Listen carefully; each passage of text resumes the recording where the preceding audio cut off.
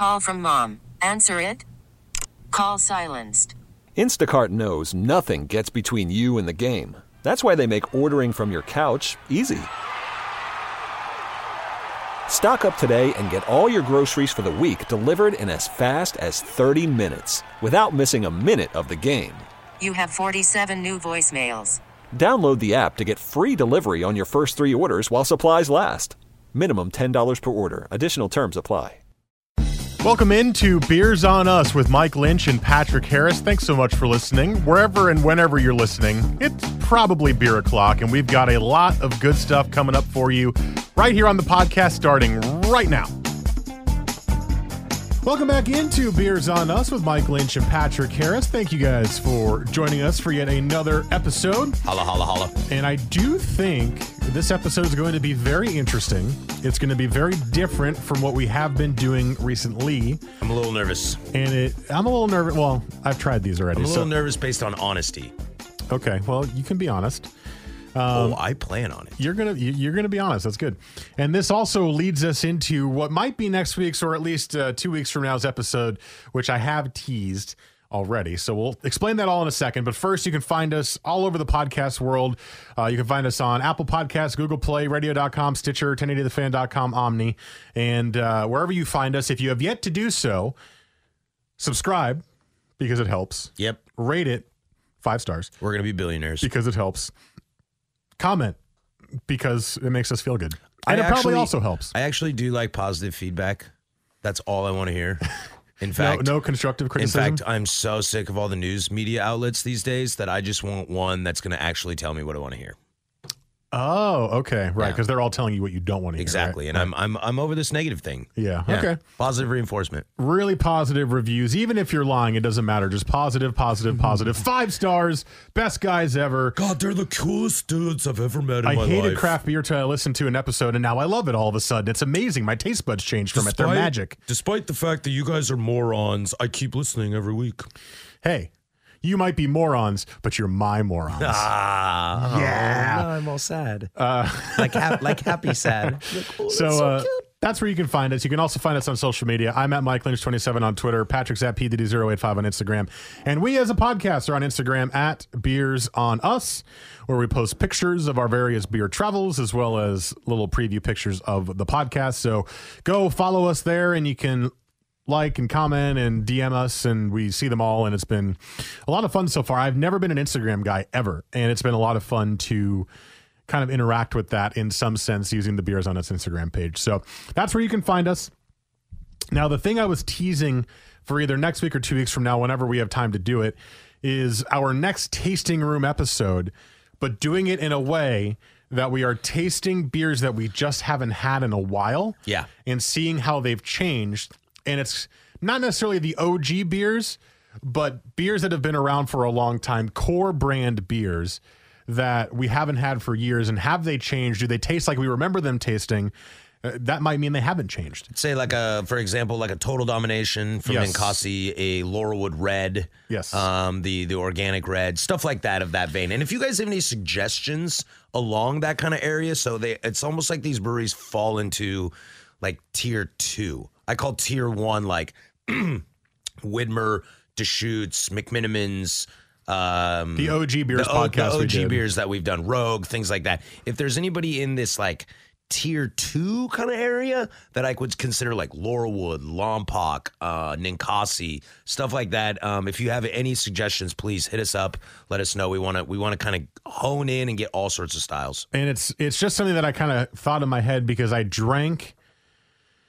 Well, I can't remember what beer it was, but I had a beer that I hadn't had for a very long time, and it felt like it was the Inversion IPA from Deschutes, because they still box that and sell that. Right. I hadn't had that since the first time I went there, basically, because I wasn't an IPA guy, but I tried it on a sample tray, and it tasted way different than I remember it tasting back then. Now, that's not because it necessarily had a changed recipe, but my palate has changed. Right. So it's kind of like an experiment. And with that being said, today's episode is kind of like a tasting room, but I'm going to call it more... Where have you been all my life? No, I'm not going to call it that at all. I think I'm going to call it something like Yellow Brick Road. Ooh, well, Elton John. Yeah, All right. Karaoke the other night, so it's like all in the brain. Did you karaoke Elton John the other night? Damn right I did. Can I say damn on the radio? Of course. Okay. You can say whatever on a podcast. I can just bleep it out later if you mess it up. That Harry Doyle, that Major League. You can't say damn on the radio. Who cares? Nobody's listening anyway. So for this episode, I think I want to call it Let's Experiment. Ooh. Because the episode this week, and I'm going to try to set this up as best as I can. Occasionally on Sundays, because I work on Sundays, I cannot go grocery shopping. Right. And my wife will go do it for us, which is very nice of her. And She's a peach. when I need beer, I'll say, hey, can you just get me a big beer or 2 6-packs or whatever? Big beer being a case. And, you know, we're shopping at a supermarket, so my options are not exactly the most diverse. You know, I get a lot of the same options. It's very nice when I see a new beer that pops up there. I'll always grab that. Yep. And but when my wife grabs the beer, she's now calling me the craft beer elitist because of this podcast. She doesn't Come really to the dark side. she doesn't really think about it. She just grabs a box. So I got home Sunday and I opened the fridge, and what is sitting in there but a IPA variety pack by Widmer Brewing. Woo! Now, I've never been a huge fan of Widmer. I don't love the Hefeweizen. The original hazy. Yes, that is true. Hefeweizen. I'm not a huge fan of that style, so I just never really got into it. I know it's a very approachable beer, but it's not my favorite style in general. To be fair, it's not really a Hefeweizen. It's an American wheat. Well, it's an American Hefeweizen if you believe Widmer's marketing brand. Sure. And I went, well, you know, like, that's not exactly what I wanted. And she was like, oh, you're too good for Widmer now? And I was like, yeah. Yeah. Yeah, kind of, actually. I am a little too good for this. But what I will say, I didn't throw it out. Like, I am drinking the beer at home. And what I will say is I actually was surprised by these 4 beers. I've had one of each now. And my idea was, let's experiment. Widmer has been sold, right? And there is a little news we're going to bring you about that in a second, too. Has the beer changed in quality and taste after the sale, in your opinion? And it kind of relates to the episode we're teasing because, I mean, when's the last time you had an upheaval IPA or a deadlift IPA? Ooh, deadlift longer than an upheaval, but an upheaval, I mean, I'm not exaggerating when I say this, a solid 10 years. Right. So it's kind of like, hey, does this taste the same as you remember it tasting? But also, since they've been sold, has the quality really changed? Because that's always the discussion, is when a brewery sells to big beer, there seems to be a high chance that their core brands are going to change in quality because they want to up the production, which means cheapening the ingredients and quickening the process. That doesn't mean all their local beers or their small batch stuff are going to be bad, but the other stuff tends to change in quality and it tends to be negative. So I wanted to bring these 4 beers with us and try them and kind of let's do that experiment and see how they've changed in our palates and in our minds. I'm down. This is going to be fun. So let's get to that in a second. I want to quickly do your week in beer. Mine was non-existent. I drank a lot of wine this week and my parents were in town. But you went to Seattle. And I did. You got to go to Reuben's, and you go anywhere else? Yes, I went to Reuben's, Fremont, and I snuck in a stop at Hales Ales because I didn't realize that it's right by the second Reuben's location, which I hadn't been to. Hales Ales is a Seattle brewery near and dear to my heart, as I'm sure like Pike's Brewing is probably a near and dear to a lot of Seattle people just because it's one of the older ones.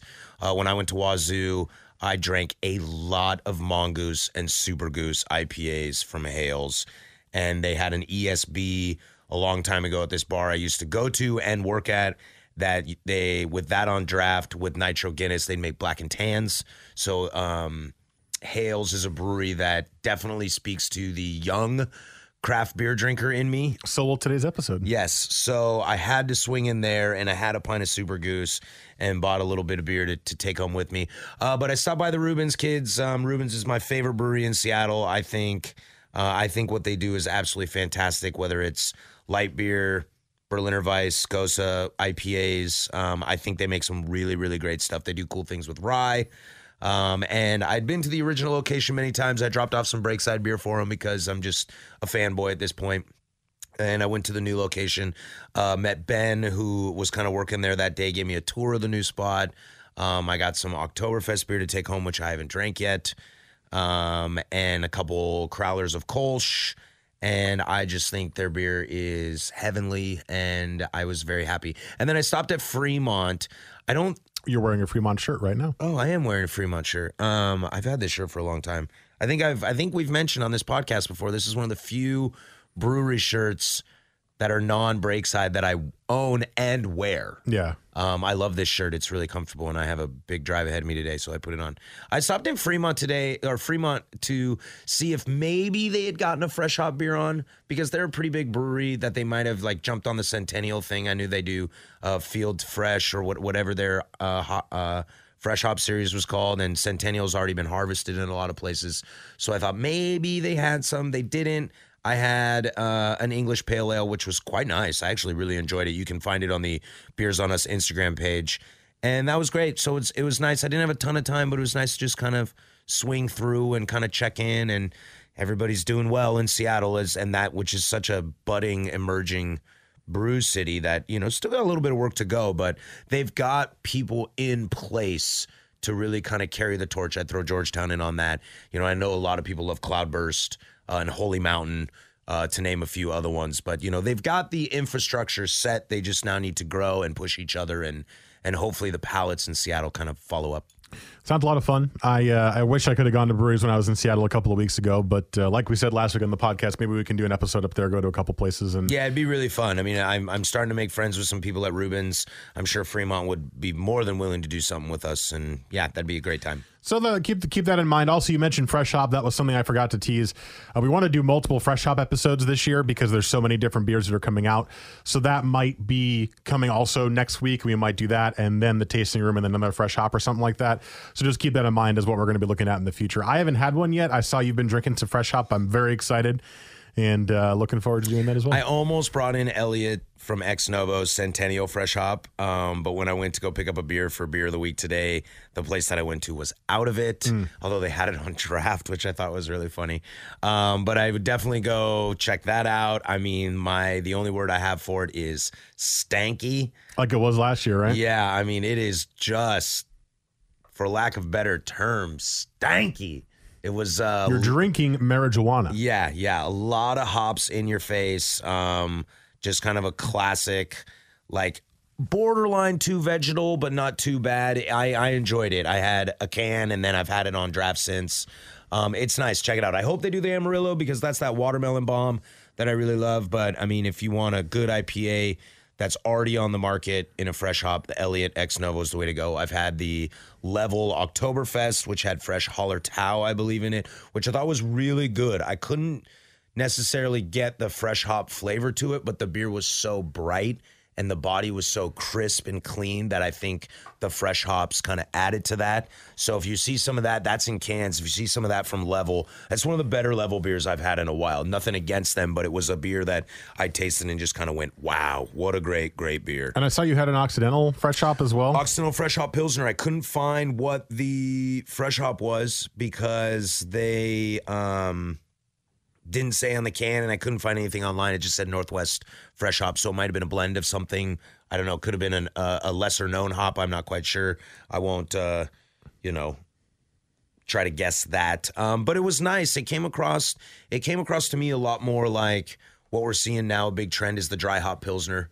A lot of people are doing dry hop Pilsners all over the place. It's kind of I wouldn't say like a big-time trend, but in our lager theme of 2019, I've been starting to see a lot of people aggressively dry hopping some lagers, and it came across that. It was nice.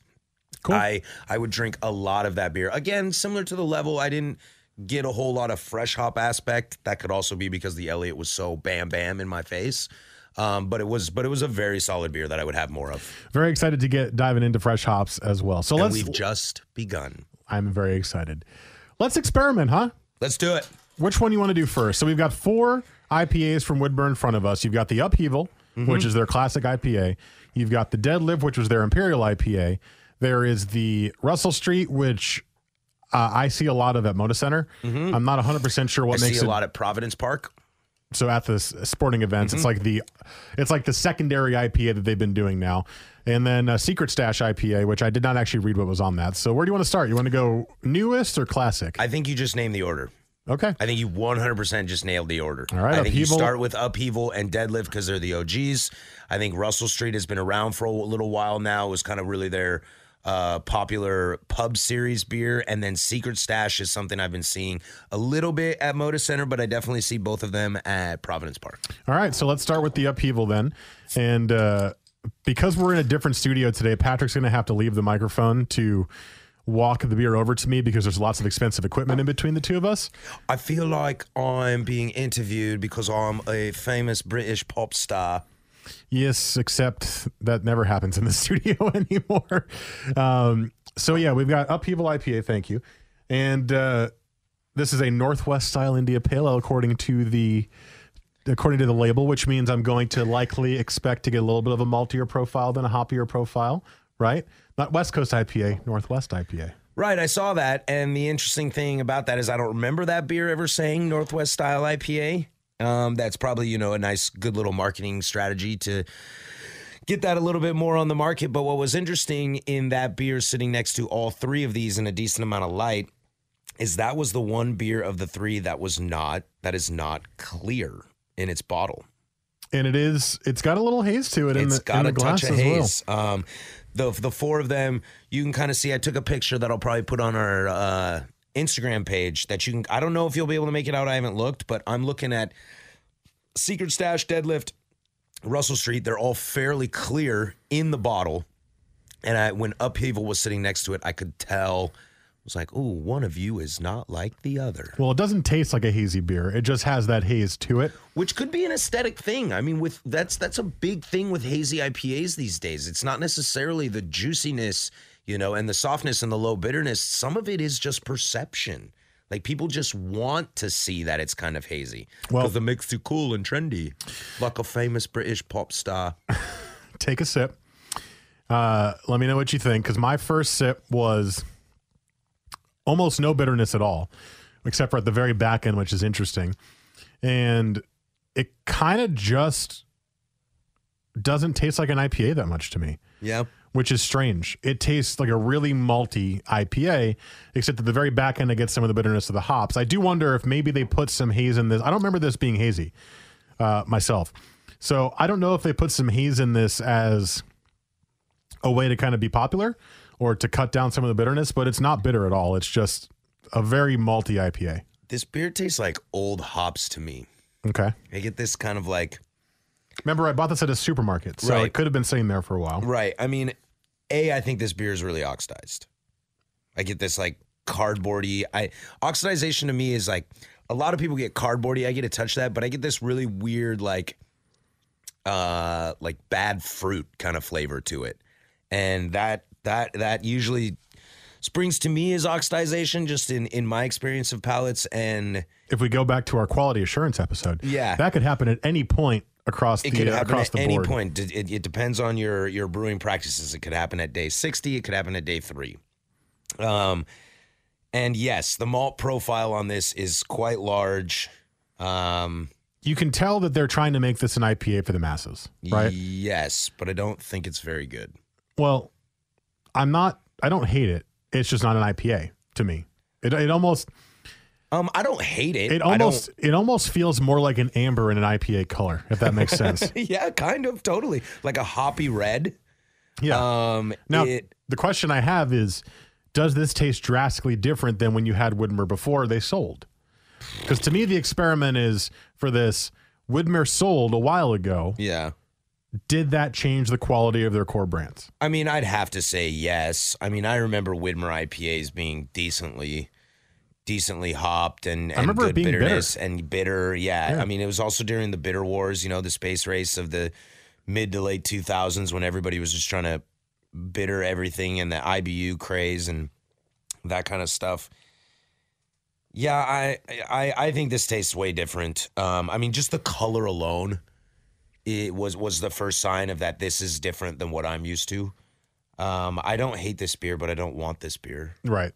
And just as a reminder, we are going to be as honest as possible on this. We have had episodes where we try to be constructive, and that's cool, and we like to do that as well. And we're not going to be constructive here, but I don't want anyone to think that we're holding back. Yeah. Because in this instance, I think it's a really interesting experiment to see what has changed. Well, and if we're holding back, then you're not going to get the true gauge of how the beer has changed, in our opinion, on our palate, since we last had this type of beer. Yeah, and it's kind of twofold in the sense of, we try really hard on this podcast to be constructive, to be informative, to not just be, drunken idiots shotgunning beers and yelling about how terrible this, this or that is, this or that is. Like, that's not the goal here. And if you've listened to this for the first time, that's what you can expect in the future and in the past. And if you've listened to every, almost 60 episodes we've done, you'll know that's what we do. So I am with you on keeping on that. The other thing that makes it really easy to be honest with this is that I, to be honest, don't give a bleep, because this is a sellout brewery and this does nothing for me in terms of local impact and that kind of stuff. So I have no problem being maybe more honest than I would with somebody else. I'm just I'll use the brewery that I work for so I don't throw anybody under the bus. Say Breakside makes a beer that I don't care for, or is quote unquote a bad beer, blah, blah, blah. I will be honest and critique it, but I may not just kind of bury it, because I do want to support the local brewery and say, this one's not my favorite because of this reason, that reason. This, I don't care. This beer sucks. Well, it doesn't suck. You just don't want it. Okay, fair. I just don't want it. So there you go. Good call. You don't want to overbury just because you hate that they sold out. Right. I am not interested in this beer, and I think it's quite different than what it used to be. For me, the thing with the beers the breweries that have sold, which we still haven't done a full episode on yet, we will get to at some point in the future, is I don't mind if you sell. If that's what you want to do, go for it. You're going to make a boatload of money. I just don't want the beer quality to get worse. And in some instances, the beer quality gets worse. In almost all instances. So that is why, to me, it's kind of important to have these conversations, because I read a really interesting article that you posted on Facebook today, actually. Oh, did you read that? I did. I stole that from Sean Burke's Facebook page, who is one of the head brewers he's the head brewer at the Glendevere Von Ebert. Gotcha. So very smart guy. I was a little bit confused with some of it because the guy's writing style was a little bit meandering. The guy's writing style was like, hey, let's quit being like pretentious D-bags, but while I write this article as a pretentious D-bag. Right. But basically the whole thing was that craft beer is getting too caught up in the kind of the race and the chase of the really trendy stuff, and that it's kind of affecting the quality of the beer. But I'm not sure that's the only issue. And I think the other issue in some cases is when you sell, the quality of the beer drops. And the sold breweries have the most distribution. So most craft beer drinkers out there are getting a Widmer or whatever, and they're drinking it and going, oh, this is craft beer. Mm-hmm. When really they're having in some cases, mediocre. In other cases, just plain old average beer where they could be doing so much better. I think the right term is poor representation. Yes, absolutely. Yeah, I would actually love to spend some time and really dissect that article. Maybe that could be a fun podcast. I mean, it kind of ties into stuff we talk about all the time in terms of the future of craft beer, where we sit now, where we're going, where we came from. Is it in trouble? Is it thriving? I think that could be something fun to get into. All right, what's the next beer? Hold on. I forgot they put it up here. So I just want to read the Upheaval label. Upheaval IPA unleashes a huge hop flavor and aroma with serious bitterness. Incorrect. And a balanced finish. Hazy and bold. Ooh, they put hazy on it. Oh, they said hazy. Upheaval is left unfiltered for the full IPA experience. So it's hazy because it's unfiltered is what they're saying. Yeah, but I mean, like, Breakside doesn't filter their beer, so okay. Like, unfiltered is a kitschy phrase, At least in terms of that is so far off from what I tasted on that beer. But I will give them this credit, though. There's some marketing in there. That beer does not taste like a hazy beer, but you put hazy on it and it looks hazy, and people will buy it. That is true. Another note: this Imperial, the Deadlift, was bottled on May 9th of this year. Oh. Yikes. So that might be where the oxidation could be coming from as well. Yeah, that's old. That's old in the supermarket old. Dang. And you're on Beavertron, where people buy beer all the time. Yes. So you would think they decently move, especially a brand like Widmer. Yes, 100%. Deadlift boasts the strong hop flavor of an Imperial IPA without the weigh down. Citrusy and berry-like Nelson Sauvin hops milled with just enough malty sweetness and caramel character to balance the intense hop flavor and aroma. All right, so they're saying it's going to be fruitier and hoppier. Well, I think it looks great. Color-wise, I think it looks great. That's a perfect color. It is so clear. It's kind of got the yellow-orange look to it, so it's not yellow beer. It's kind of like the right kind of color tone that you like. Right. The face you just made after smelling it was a little disturbing, but I don't know if I've had this beer in the past.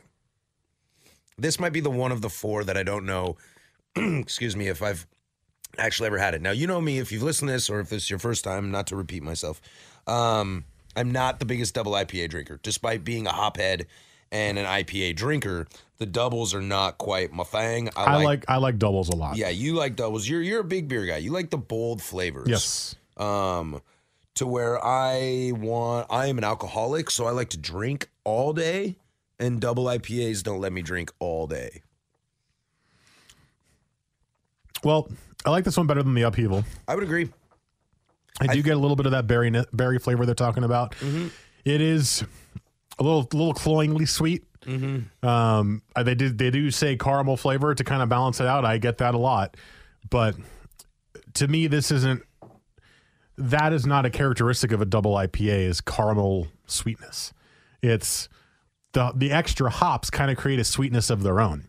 Yeah, and I feel like because they added that flavor into it, it's a little bit too much. You know, I wasn't really tasting the booze at first until it lingers in your back palate. Yeah. And then you get the booze. That's the funny thing is with both of these beers, it's almost as if the old flavor of the beer is still there, but at the very end of the palate. Because the back end of Upheaval, to me, the back end of that flavor was so bitter. It was just sitting on the back of my tongue like, oh, I'm bitter, I'm angry. But you don't get that when you're taking a sip. Right. This is very double IPA alcoholic at the very back end of the taste. Mm-hmm. It's interesting. I wonder if it's like they're still keeping that original flavor in there, but it's been lost in the process of whatever they're doing at AB InBev. Or who did they sell to again? Was it AB InBev? Craft Brew Alliance was the team that got them, Red Hook, and Kona together, which AB InBev bought 50% of. Okay, there you go. Yeah. So I just wonder if some of the stuff they added in when they were purchased 50%, the flavor's still there, but it's been... They said not weighed down. I'm going to go ahead and say weighed down by more mainstream ingredients, I guess. Well, I will tell you this. There is a trend between this beer and the last beer. Oxidized? This beer is oxidized. Well, as I said, May 9th. What was the Upheaval? The Upheaval was April 25th.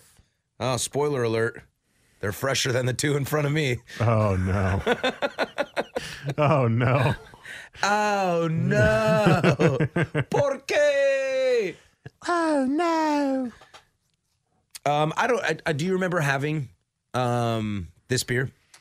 I do, yes, but I don't, not like Upheaval. Like, I think I had this once or twice. Yeah, I mean, I definitely remember seeing it. I wish Widmer still made Drifter. That was the jam. Drifter Pale? Drifter Pale. I would crush that beer all the time. And they, discontinued it because they said, the marketing or it didn't sell very well. And I was like, I don't know what you're talking about. Everybody I know drinks this beer. And then they brought it back for a hot second. We were like, yeah. And then we tasted it. And we were like, no, what'd you do? So that is definitely this beer does not taste like I used to. I used to love that beer. Back when pale ales were the jam in Portland. Yeah. Bring back pale ales. Bring back pale ales. Like Sierra Nevada Pale Ale. Whoa! All right. My question is this. I can't find oxidation as a flavor. Like you said, you tasted it as cardboard. I don't get any sort of flavor of oxidation. So when you say it, I'm like, I believe you because they're older beers, but I don't taste it. Right. Well, I wonder if, because it took me a long time. And again, this palate is still learning and stuff. I mean, compared to the people I work with all the time, I'm just this kid in a corner that's like, hi, thanks for letting me hang out. But in what I've tried to learn and what I've tried to figure out was I always had this weird flavor that I'd get from IPAs. I really only notice it in IPAs. I'm not as great at noticing it in other beers, but I've noticed in IPAs, and it's this weird, this cardboardy, but this old fruit kind of flavor to it. And I finally asked somebody, and they were just like, I don't know what you're talking about, man. Then I was like, try this beer right here. And they were like, oh, that's oxidized. So I think that's what I'm getting. Okay. I hope so. I mean, I'm pretty confident about it. But I wonder, what I was getting at is I wonder, Mike, as somebody, I mean, you're the, what's the word I want to say here? The standard you have for beers is so much higher than when we first started doing this. Yes. That I wonder if you're used to that flavor. Is that you've had a lot of that flavor that it doesn't seem out of the ordinary. It might be the case. It's almost like we talked about with the buttered popcorn, which is diacetyl. Yeah. Look at me remembering and keeping information in my brain. You said that because some breweries have that as somewhat of a frequent flavor, people might be getting used to it and then wanting the buttered popcorn flavor, which is bad. Especially in hazies. I see it in hazies all the time too. Where maybe that's the thing here is I don't get it because that's all I've had. Right. Because at least up until we started this podcast, when I started becoming a little bit more of a discerning craft beer drinker, I mean, I would just buy whatever was at the supermarket. I never checked the date. I never looked at anything. I just drank the beer.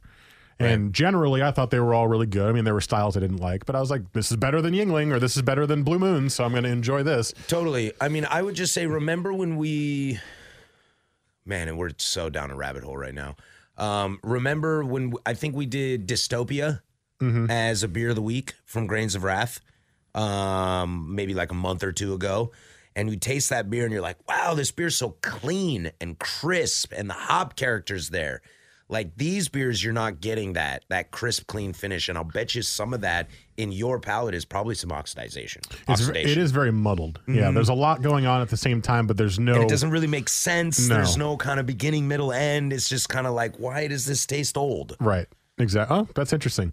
All right, let's take a break because we have been rambling a little bit. All right. Coming up next, the last two IPAs that are here in front of us, the Russell Street IPA and the Secret Stash IPA. I have higher hopes for these two. Maybe I shouldn't.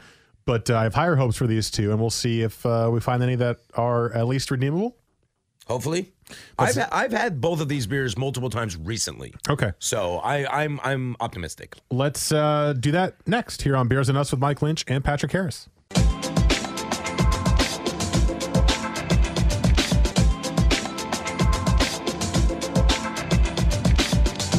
All right, let's dive right back into the last two IPAs we have from Widmer in this Let's Experiment episode. We just did the upheaval and the deadlift, and we think both are oxidized. We think they taste different than we remember them tasting. They're not terrible, but they're not exactly what we remember them being. And we are curious as to whether or not the sale of Widmer, 50% sale of Widmer, has caused some of the decline in the quality of beer, or if it just was happening already before they sold. I mean, we're assuming it was after the sale. Yeah, I mean, I would assume most of it is just expansion. You know, it's when you got to start churning beer out and you're making a lot of it and you send it all around America, you know, and to other places. You know, it's understanding your market. We talked about this a long time ago in I don't remember what episode it was, but remember we was talking about like knowing your place. Like don't get into the grocery store until you're ready. Yes. You know, be in the bottle shops until it's, you know, not doing you service anymore, blah, blah, blah. I think with this brewery, I think it's like, let's blow up and let's put our beer everywhere. But for some reason, it's not selling. There's no reason to have 4-month-old beer in Portland, Oregon, made in Portland, Oregon. There's just no excuse for that. Isn't that strange? There's no excuse for that. Send this beer somewhere else. I mean, is that Albertson's fault, or is that it's just not selling? It's the distributor. It's the distributor. It's not selling. It's the brewery not being in touch. It's just There's zero excuse for a hoppy beer, which is the most volatile beer when it comes to freshness, because the hops are the first thing that fall off. For a hoppy beer to be 4 months old in this town, made in this town, I mean, I can throw a rock at Widmer from where we are right now, and that's ridiculous. That is ridiculous. Well, you just poured a little bit of the Russell Street IPA. There's no descriptors. I'm sangry. Sadgry. Angryad. Yeah, Angryad. Angrad. Russell Street IPA doesn't have any descriptors on it, so I can't read what it's supposed to taste like. So let's just taste it. I think this beer was created to be part of kind of their rebrand, like when they kind of realized that, you know, they were big on the Timbers thing with that sort of promotion, and they realized, you know, that they needed to do something to kind of seem fresh and new. The Russell Street IPA was kind of the big one that went involved with their taproom pub down there, and it was more meant to be like a small batch pub series. They bought a 10-barrel pilot system to do some innovative things, and I think this is one of their first beers that came from that series that was like, ooh, I like it. People are digging it. Let's slap a label on it and put it on the market. And then they made it mass-produced because now it's one of their common IPAs you see out there. So this is better than the first two, I will say, because it's hoppier than the first two. It's not as malt-driven. It's got more bitterness in the back end. I'm going to go ahead and assume it's oxidized, even though I don't taste the flavor. And yeah, I mean, I like it better than the first two. I do think this is better than the other two, for sure. I mean, yeah, it definitely tastes oxidized. But I think there is some decent bitterness in this. I would say this is more of a contemporary IPA than the last two. I think that's what's most interesting about this. I don't know if this beer is old enough to really know, like the brand is old enough to really know, is this what it tastes like? But this is kind of what new Widmer tastes like to me. So I would say that this is bucking the trend of deadlift and upheaval. This is the Widmer I know, the beer that tastes like this. So this post-buyout is the same. Does that make sense? Yes. So basically... But the other two, we think might have probably changed. This tastes like modern Widmer. I think that's because this was a small batch beer. Now, it might be mass-produced now, but it was small batch, and it's probably not sent across the country like Upheaval and Deadlift are. Right. It's probably kept fairly local because, well, it's more of a local beer named after a street in town where they are. I don't love it either. I mean, the problem with this and kind of all the IPAs we've had so far is what I've become used to is when we have an IPA, you can almost distinguish the hop immediately. Mm-hmm. There's a very clean, oh yeah, you hoppy know, you're flavor. Like, ooh, Mosaic, ooh, Simcoe. I mean, bam, Citra. I'm getting better at doing that. Mm-hmm. But even if you don't know what hop you're tasting, you can taste the hop. Yeah, and you've like, oh, I've had this flavor before. Whereas with these beers, including this one, even though it's better, is I taste bitter, but I don't get any hop character.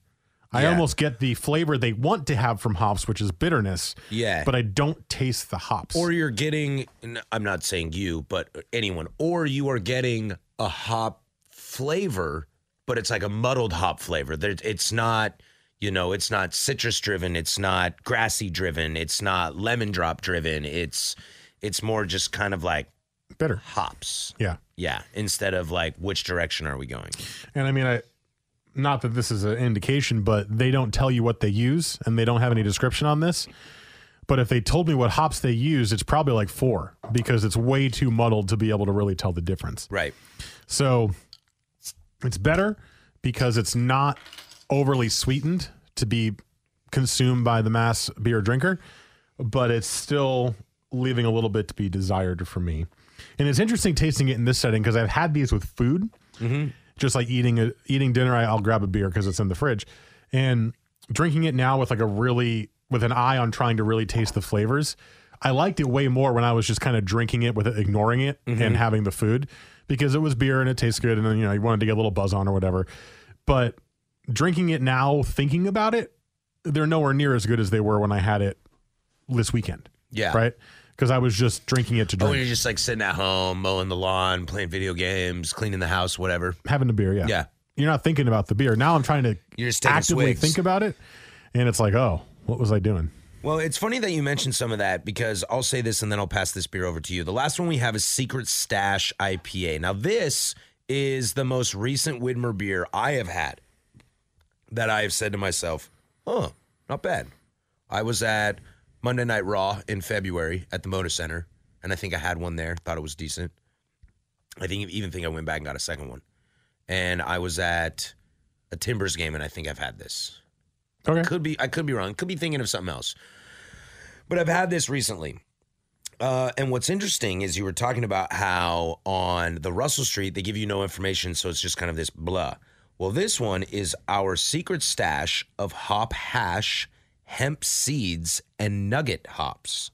Okay. Nugget is a hop variety that you can get locally in the Willamette Valley, and it's an ale brewed with hemp seeds at 6.2%. So this is one that's actually giving you some of that information. And it sounds way more Portland craft beer than the first three. 100%. It's Yes. like it's got catchy words. It's got attention. They're to grab. experimenting. They're Right. They're trying different flavors. They're giving you the specific hop, which I've actually seen a lot of Nugget hops in beers recently. And hemp seeds, I don't know what the hell that does to a beer, but Oh man, this is reminding me of Fresh Hop a couple years ago. I think it was last year. We did this Slabtown beer we do all the time called Bazooka Face, which is a session IPA, like 4.8%. I love it. I smash it. I think that beer is super dope. And one year we did it with Fresh Hop Nugget, and it is to this day one of my favorite Fresh Hops ever.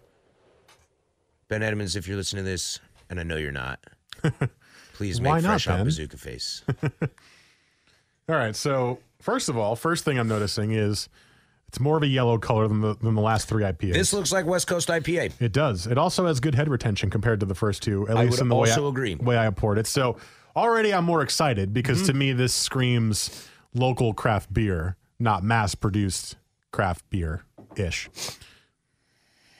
Smell-wise,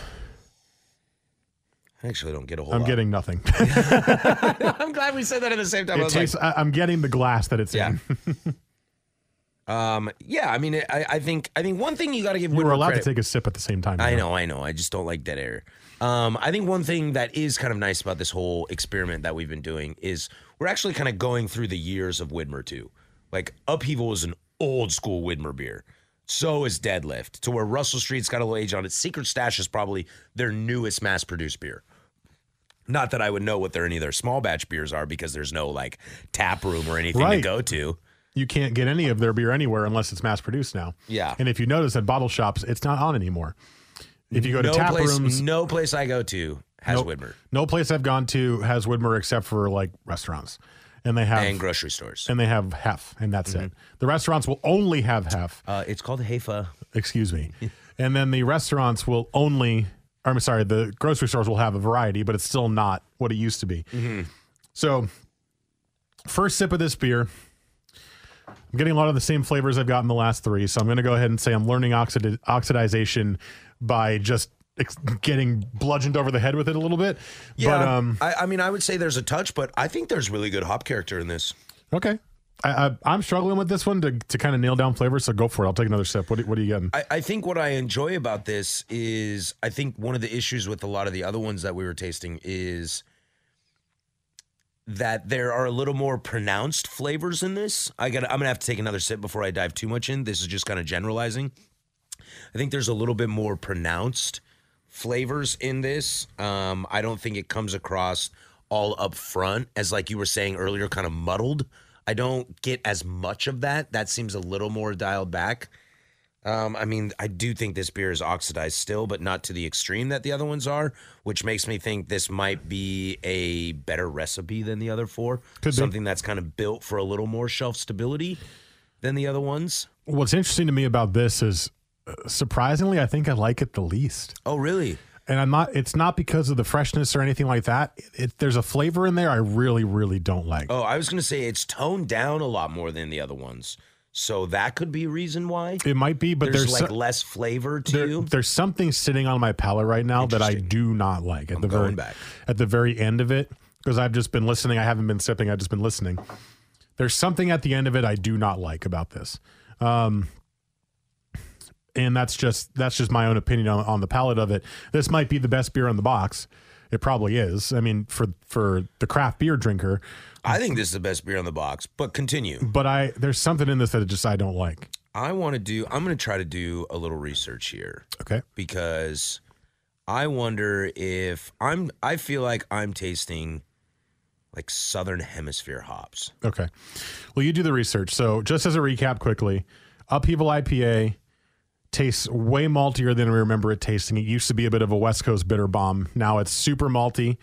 I'm totally wrong. The Deadlift IPA was almost too sweet. It was sweetened by caramel, which didn't need to be in there because double IPAs tend to have a little bit of sweetness anyway. But we agreed that both of those don't taste like old school Widmer beers. No.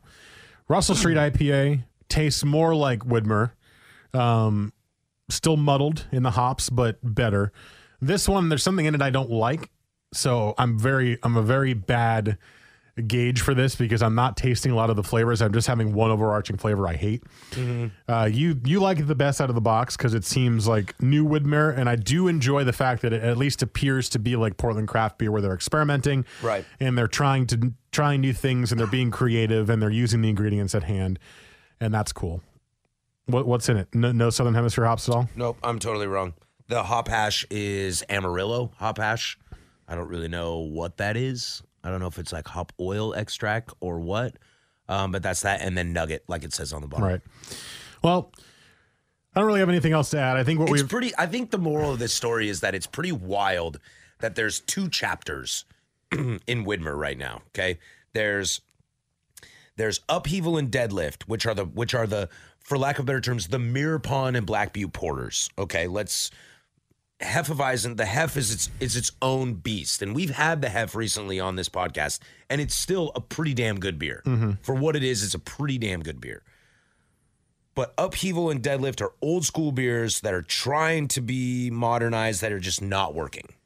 To where Russell Street and Secret Stash are Widmer's attempt at being modernized and trying to be something.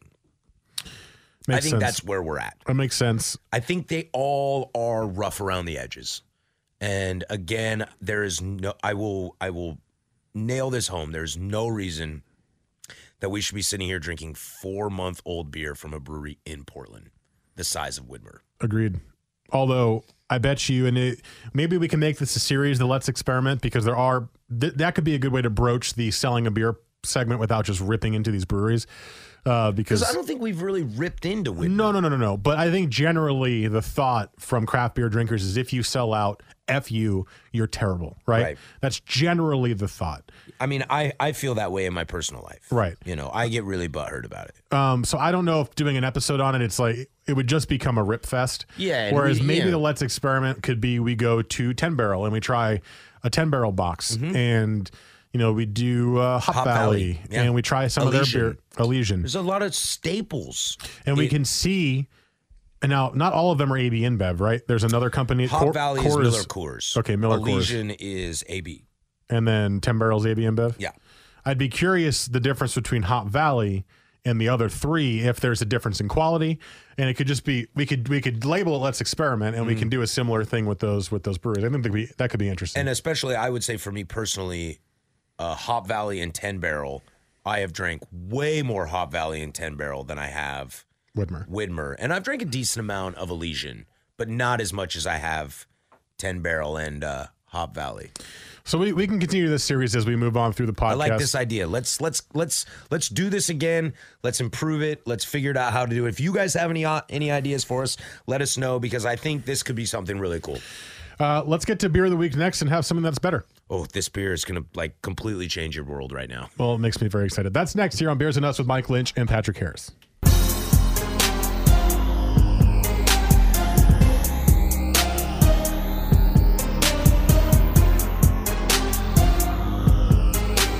Beer of the Week time here on Beers and Us with Mike Lynch and Patrick Harris, and I cannot see what we have, so Please do us the honors. Well, it was my choice this week, and I was going to bring in the Fresh Hop Elliott, as I had mentioned earlier on the podcast, but the place I went to was sold out.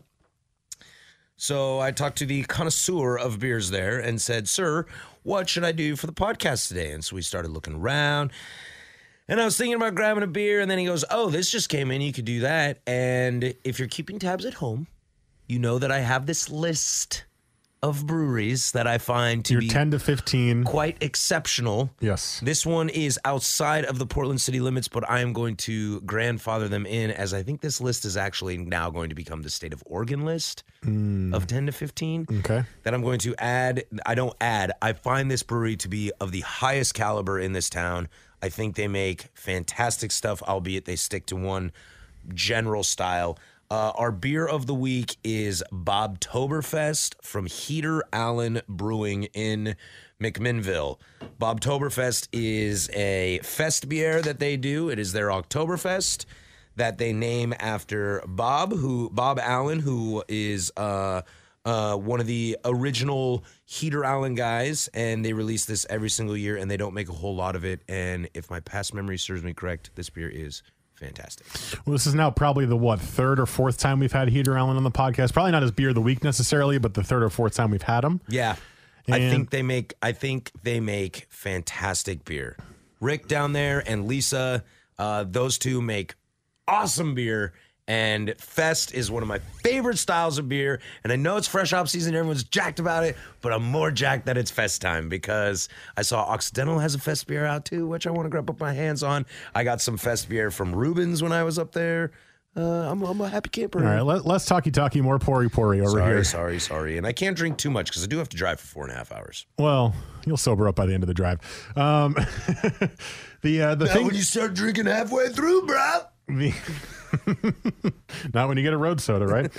I got a road by the way, cooler. Don't drink and drive. Yeah, don't drink and drive, guys. We're messing around here. You idiots. We're making jokes, okay? We're definitely joking. The thing about Heater Allen for me that I've come to appreciate is the fact that I didn't used to like this style of beer, aka like super European flavors and really true to the old beers. And since we started having it on the podcast, I've been more experimental. I've been a little bit more open-minded when I go to the supermarket, and I will see Heater Allen there. And they tend to have 4 or 5 different types of Heater Allen where I go to New Seasons.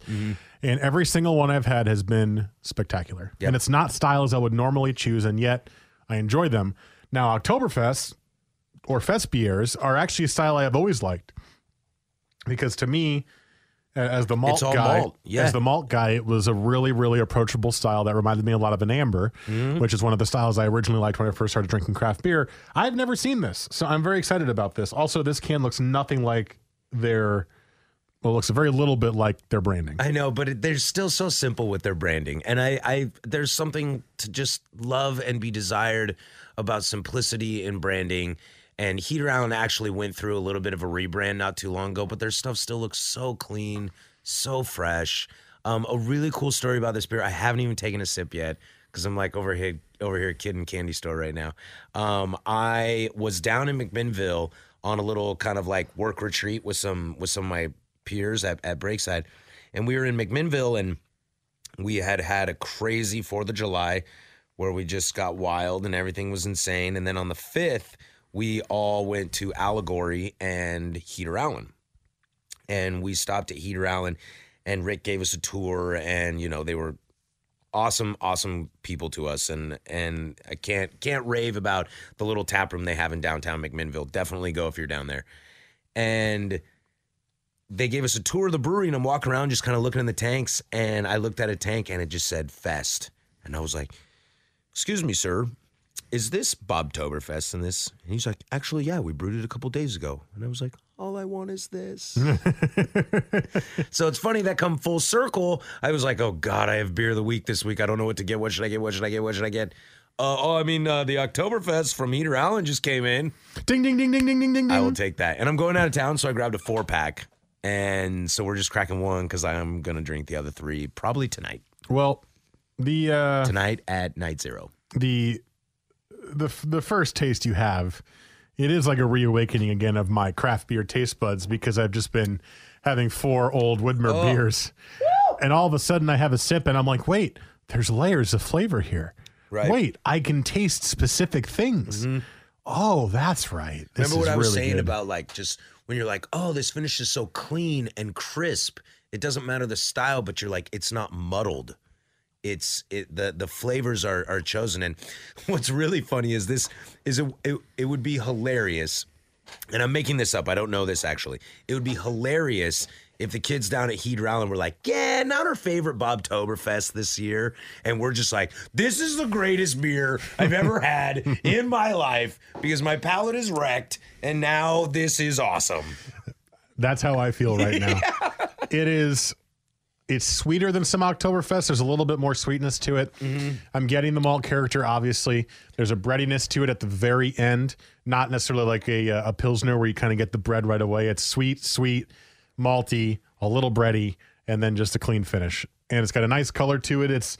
It's not one of those red Oktoberfest. It's like an orange Oktoberfest. That's what I was about to say. It's the lighter fest color instead of the kind of more copper, or I would say more amber fest that you'll see. This is a little more copper meets yellow. The lighter variety, I tend to like the lighter variety colored because I feel like I get a little more lager presence, a little more kind of light beer presence. Whereas I tend to like a little bit of the darker. Right, because so you're going to want to, because you're going to get that extra malt profile. Although this is right in the middle. I mean, this is pretty in the middle. I get the malt, but I get some of the lager body too, which is why I'm saying the breadiness. And there's a good kind of caramely sweetness at the beginning as well. This is a good beer.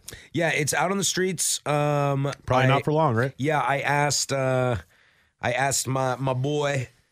I was like, how much you get? He was like, got a case. I was like, oh, I'll get some when I get back into town. You'll probably get more, right? He was like, I don't know, man. We might get a case. I got a keg, but I don't know if we're going to get any more package.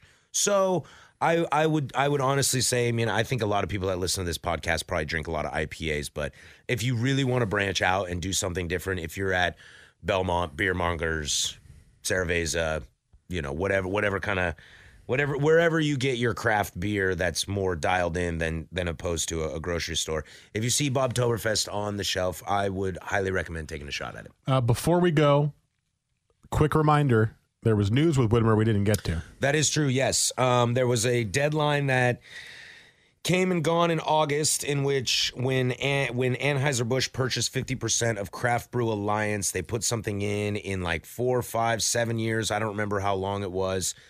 Anheuser-Busch would have the option to purchase the other 50%. Everyone thought it was a foregone conclusion that they would just do that. Kona's been a really thriving brand.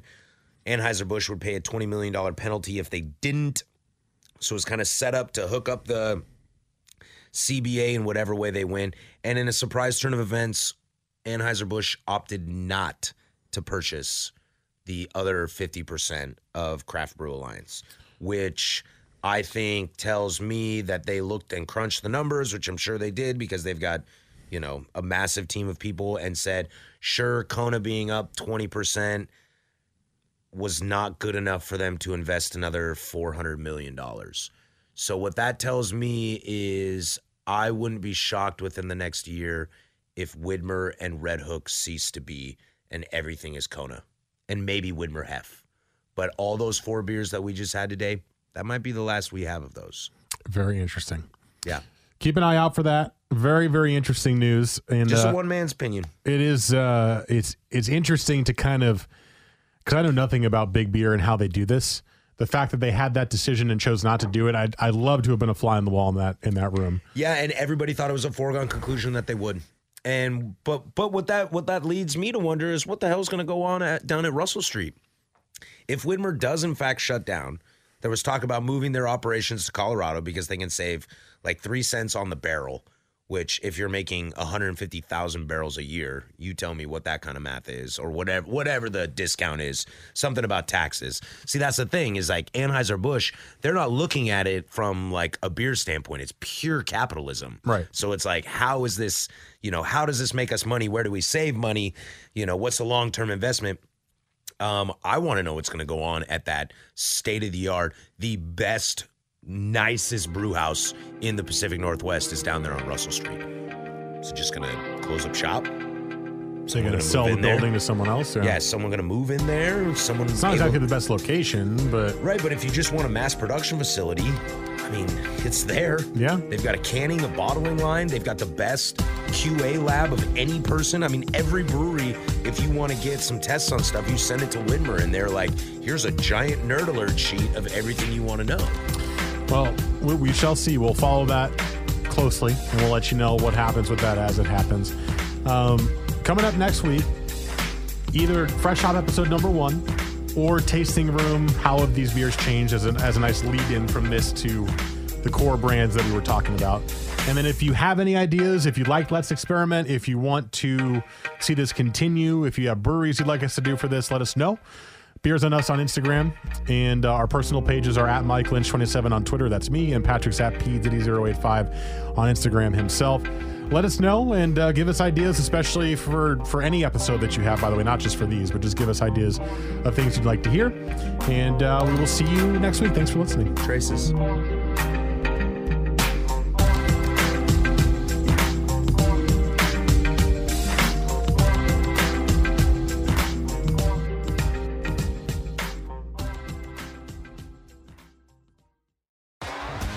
T-Mobile has invested billions to light up America's largest 5G network, from big cities to small towns, including right here in yours.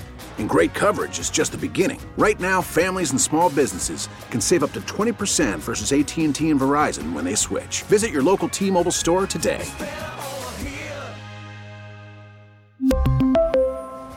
Plan savings with 3 lines of T-Mobile Essentials versus comparable available plans. Plan features and taxes and fees may vary.